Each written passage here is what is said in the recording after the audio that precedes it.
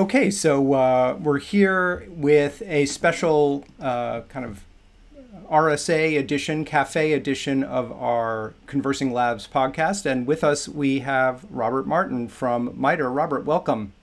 Thank you. Great to see you. And how are you enjoying RSA conference after a couple year hiatus? Yeah, 27 months, I guess, since we were here.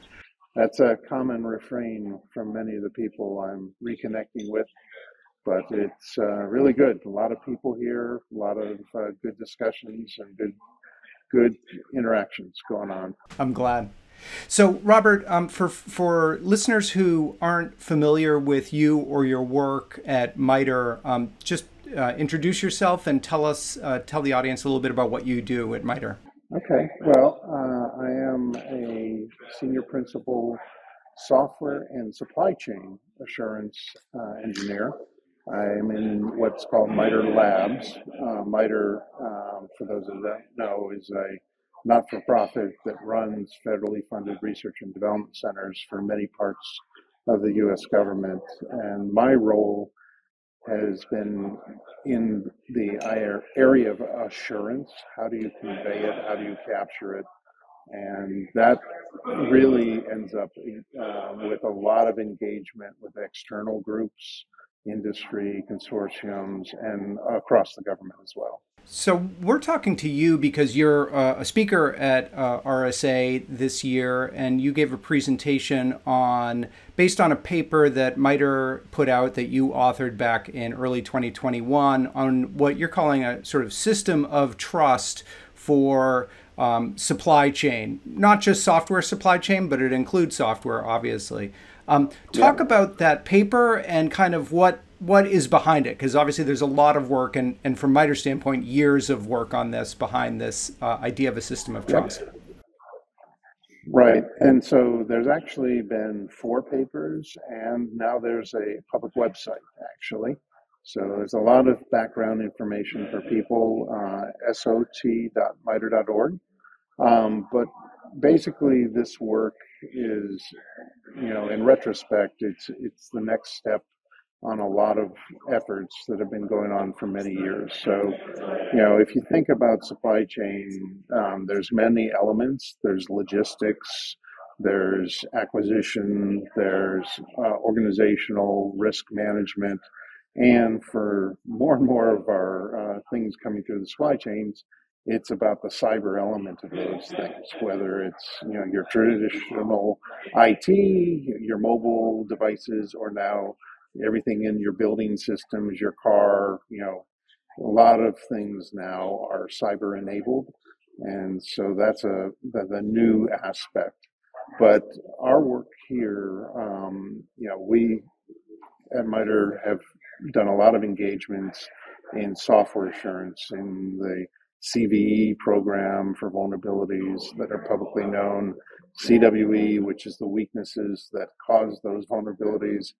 So a lot of this is about attack taxonomy as well. Yep. All of these are about the conversation between those who create products and those who are using them about what was done, what is an issue or not. And so this movement into supply chain is really just stepping up into the organization, because these issues are not for the technologists. This is a business issue, and it needs business attention. And unfortunately, the COVID pandemic has highlighted that supply chains, whether it's the resilience of them or your susceptibility to poor quality or counterfeits, just all these different aspects, or even an organization going out of business. So all of these are part of what System of Trust is trying to put as a basic, what is it you should consider when you think about supply chain risks. And a lot of people are either building their own little list of these issues, or they're borrowing something from some other project they thought was good, and both are not really going to give you the holistic context you need to start with. Now, I'm not saying everybody needs to look at all these kinds of risks, but you need to look at that overall set to figure out which subset is appropriate for the decision you're trying to make. Got it. And so that's what System of Trust is about. And you mentioned, I mean, MITRE's been working with organizations, including government and intelligence sector, and Industry. defense contractors, industry, around this for decades, really, going back to the Yep. Cold War. Back then, it was more about just making sure your suppliers are trustworthy, that they hadn't been infiltrated potentially. Right, Now, and the products yeah, weren't tampered with. right, right. What most of us probably think of as supply chain security. Now we hear a lot about software supply chain. How does software change things? How does it fit into that paradigm? And is Well, it it fits very amenable to the well. same types of controls? Well, I think so. One big part of a lot of supply chain is the transparency.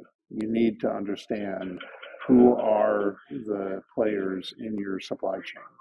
So you think about any complex microelectronics device. It's got resistors and PCB boards and connectors, and it's got a parts explosion that's huge. Well, that's really what we have in software these days. We don't sit down and write, software from end to end. We bring in drivers, we bring in libraries, we bring in frameworks, we bring in whole functional parts of it, and we invoke services. So these are just the sub-assemblies of your software. And what we don't have is the visibility. When you get something from IKEA, you have, here's what's in the box. And, check that you have all of it before you start your assembly. But we Plus have an Allen nothing wrench. You like get an that. Allen wrench too. Right, that's true. You need some assembly mechanism, right? Sometimes you get a screwdriver. But Sometimes. Yeah.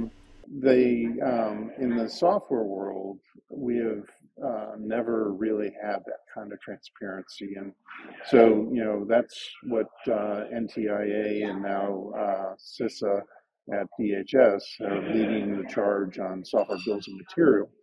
But that's just one element of how you would want to secure a supply chain.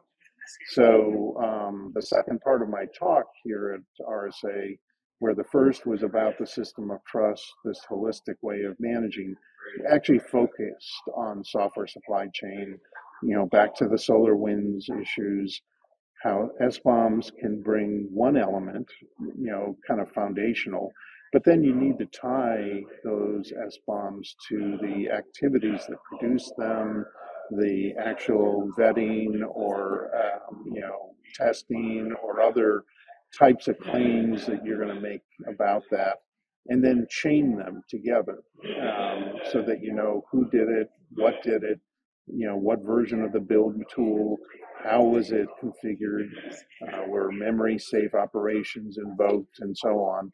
And these are things that you may be able to figure out after the fact, but they're much easier, much more straightforward if during the process they are captured and conveyed. And so the other thing I talked about was an IETF and Linux Foundation effort called Supply Chain Integrity, Transparency, and Trust, SCIT, Mm-hmm. which is about distributed confidential ledger for capturing these different kinds of claims in a permissioned way so that you can pull them out when you need to show them to your customer or show them to auditors or just, kind of unravel a problem that happened and you need to go trace the sources. And so that's another aspect of all of this. And that's one of the things in the executive order 14028 came out last year is, it offered that we needed SBOMs if you're going to sell to the government, but it also wanted you to make claims about that, what you did in building that software. And industry, and so industry is already on that issue because they need that kind of information of their own suppliers. Because most people are not at the end of a supply chain. They're Right. in the middle. Right. They're both a producer and a consumer. Right. And so, there's a lot of business motivation. And that's really a key of what MITRE tries to look at in doing these kinds of standardizations is where is the motivation? It can't be, only the hammer, right? There needs to be a carrot. There needs to be an internal motivation. This this simplifies something. This restructures a problem into a more tractable way. I think you know getting the system of trust topic. It's really about due diligence. What is the expected way organizations, boards, officers address supply chain and have their organization implement the appropriate, risk management and processes. Yeah, I mean, you liken it to GAAP, generally accepted accounting principles, which is a kind of standard measure of the financial practices of companies, and you liken it to that. Is that, yeah? Yeah, basically, GAAP is a whole set of things that you can apply.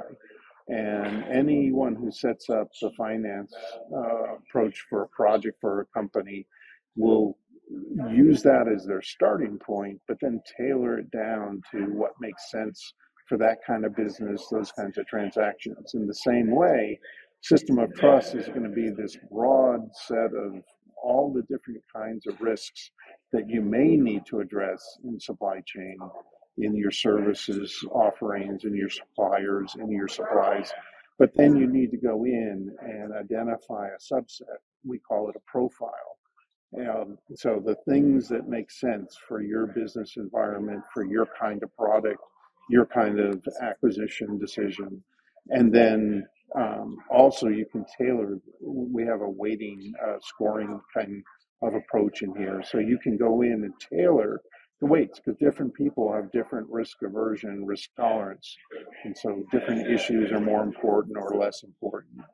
And then the last part of this is you take that profile and step into assessment. And here we're also trying to drive a data-driven basis for assessment. So there's a place in System of Trust to record on what basis did you decide that this is the evaluation of this particular risk, and then start summing them up. And that's really the last thing I wanted to offer up is that when you get a lot of different elements being brought together to make a risk assessment, you're at the peril of a really bad thing getting washed away by lots and lots of okay or good things. And so, think about a security, clearance. If you answer one of the, dozens and dozens of pages of questions, yes, I am a convicted felon, that's a showstopper. Well, many organizations have those kinds of risks that this one gets triggered, then I want to know it. So we have this mechanism for letting those float up and not get washed away by kind of the statistical. Right. Right. And is the algorithm that is part of what MITRE has developed, right? So it's a weighting mechanism. Yeah. So right now we haven't shared that. We're trying to finish documenting it and making sure it's as robust as we can make it, and then we'll be putting it out on our website for people to look over. And that's another big part of this is we want feedback. We want organizations to say, well, what about this, or you forgot about that, or there's a typo on page 5, whatever the feedback is. So that's another part of what we're doing out here is engaging companies that are, have supply chains, make sure this makes sense to them, doing the same with our sponsors. But also there's a lot of people who are offering insights for sources of information about your supply chain, and Mm-hmm. we want to make sure those people can bring their inputs into someone using system of trust. So I want to map, you know, the Exegers, the Reuters, Thomson Reuters, the others, what elements in the system of trust can they actually bring evidence to, so that you can see how you can compose these different offerings to help you answer the questions you care about. It's interesting because you've actually modeled this on a number of actual companies. You don't name them, but you sort of show their scores, and it's really interesting to look at what comes out of it. I noted that in the paper you released back in 2021, there was one company that had a much higher kind of risk score than the others. And when you kind of delve into it, what impacted that was two things. One were higher scores, more findings in the sort of IT security, data security axis, and then also some stuff on the financial side, in terms of the profitability or debt to equity ratio or whatever. And it was interesting that those two things kind of combined in creating this higher score. Talk about kind of what you've seen come out of when you've run this on sample companies, like what things come out of it and what you noticed. Well, the big thing about those early pilots that were in the paper was those were all publicly traded companies. So there's a wealth of information from SEC filings and Right, others right. that you can leverage there, right? So, and a lot of the things we showed in that paper were common practice in the financial industry, investments, and people. This is how they look at these companies and whether they're going to invest in them. So we're just reusing some of that type of information, but if you're actually dealing with small companies that aren't publicly traded, but you have a contractual relationship or you're building one, you can ask for that same data so that you can monitor them with the same measures and the same risk assessments. And so that was one of the things was, oh, well, only part of the picture can be seen in Mm-hmm. publicly available data. Mm-hmm. Now, things about sanctions and debarments and, lawsuits, Right, they right, don't care whether you're publicly traded or private. right, right, They record all of that. right. So, but also System of Trust has things looking at, corporate networks. Now, if you're trading with somebody, you can ask them a lot of fine-grained details. There's also people who will actually look at companies from the outside and see if they can find vulnerable hosts and Yep. or malware beaconing out of there. So there are a lot of things you can start to understand about somebody's security. Right. And part of this also is we should mention kind of software composition analysis and actually looking at, if you're using embedded software within your company or relying on it, or if you're, I guess, producing software, there's that piece of it as well that can be part of these Right. overall assessments. Right, and that's a big thing is that, when you think about supply chain, especially in the software supply chain, you can have pretty deep visibility. Um, and you can also now start asking for SBOMs Mm-hmm. and ask for some provenance data, pedigree data. You may want to ask for claims about what they did in their development activity. Yep. All of these we're trying to account for in System of Trust. Now, some other organizations, may not want to go into those details, but it is an area of risk that you could assess, and that's the whole idea of System of Trust, is to give that starting point so that we have a more holistic, more common way of stepping into the Mm-hmm. question about supply chain, and get that vocabulary, that set of concepts. And Mm-hmm. that's where we think this is going to be very applicable across the board. not the whole set of system of trust, but maybe like the top 5 or 6 areas.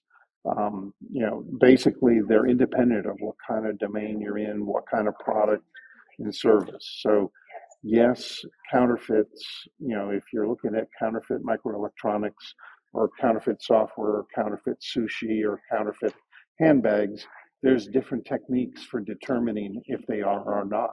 But a couple steps higher, the whole idea of having an evaluation and assessment of counterfeits and making sure that's part of your decision process, that's independent of what kind of counterfeits you're worried about. And so we think that the top levels, maybe 5, maybe 6 levels down, is something that every board, every officer, every acquisition official, every loading dock manager, down to the engineers, should be aware of and have as a part of their situational awareness. Mm-hmm. Okay, final question, which is always, we talk a lot about sort of the security poverty line and in information security, which is, yeah, sure, the JP Morgan Chase or the Boeing and Lockheed will do this, they'll invest in this. But what about the millions or hundreds of thousands of just enterprises out there where this type of thing, as you're saying, clearly needed now, but might seem like a really big stretch for them in terms of, internal talent and skills to be able to do it, bandwidth and resources. So how do we, GAP is used by everybody. You almost have to use it if you're, a company doing business with other companies. How do we get system of trust to have that same got to do it quality? Well, so one thing we've done is we've tried to embed in the way we ask the questions about the risks, the knowledge about how to take the raw data and figure out if it is a high risk, moderate risk, or low risk. So think about, and this is a poor analogy, but it's one we kind of end up using is, your doctor knows how to take a couple measurements and interpret them. Well, that rubric of how they evaluate that can actually be shared, and you see it in articles about your blood pressure should be in this level and your weight this level, and if these things are too high, then you have to go talk to your doctor. Mm-hmm. So that there's a way of the everyone being able to get some measure, not the precise detail that a practitioner would, but a general feel of, are you in a low risk, moderate risk, or a high risk? Uh-huh. And so that's where we think most people need to be. If supply chain is a huge possible impact to you, then you need to get some experts involved. Right. But there's a lot of people that just need some general, supply chain hygiene practices, and that's where we're aiming at. And you said as we started talking, the aim here, the target audience here, really is the board, is the management of the company. Not necessarily this isn't an IT problem. This is a corporate management problem.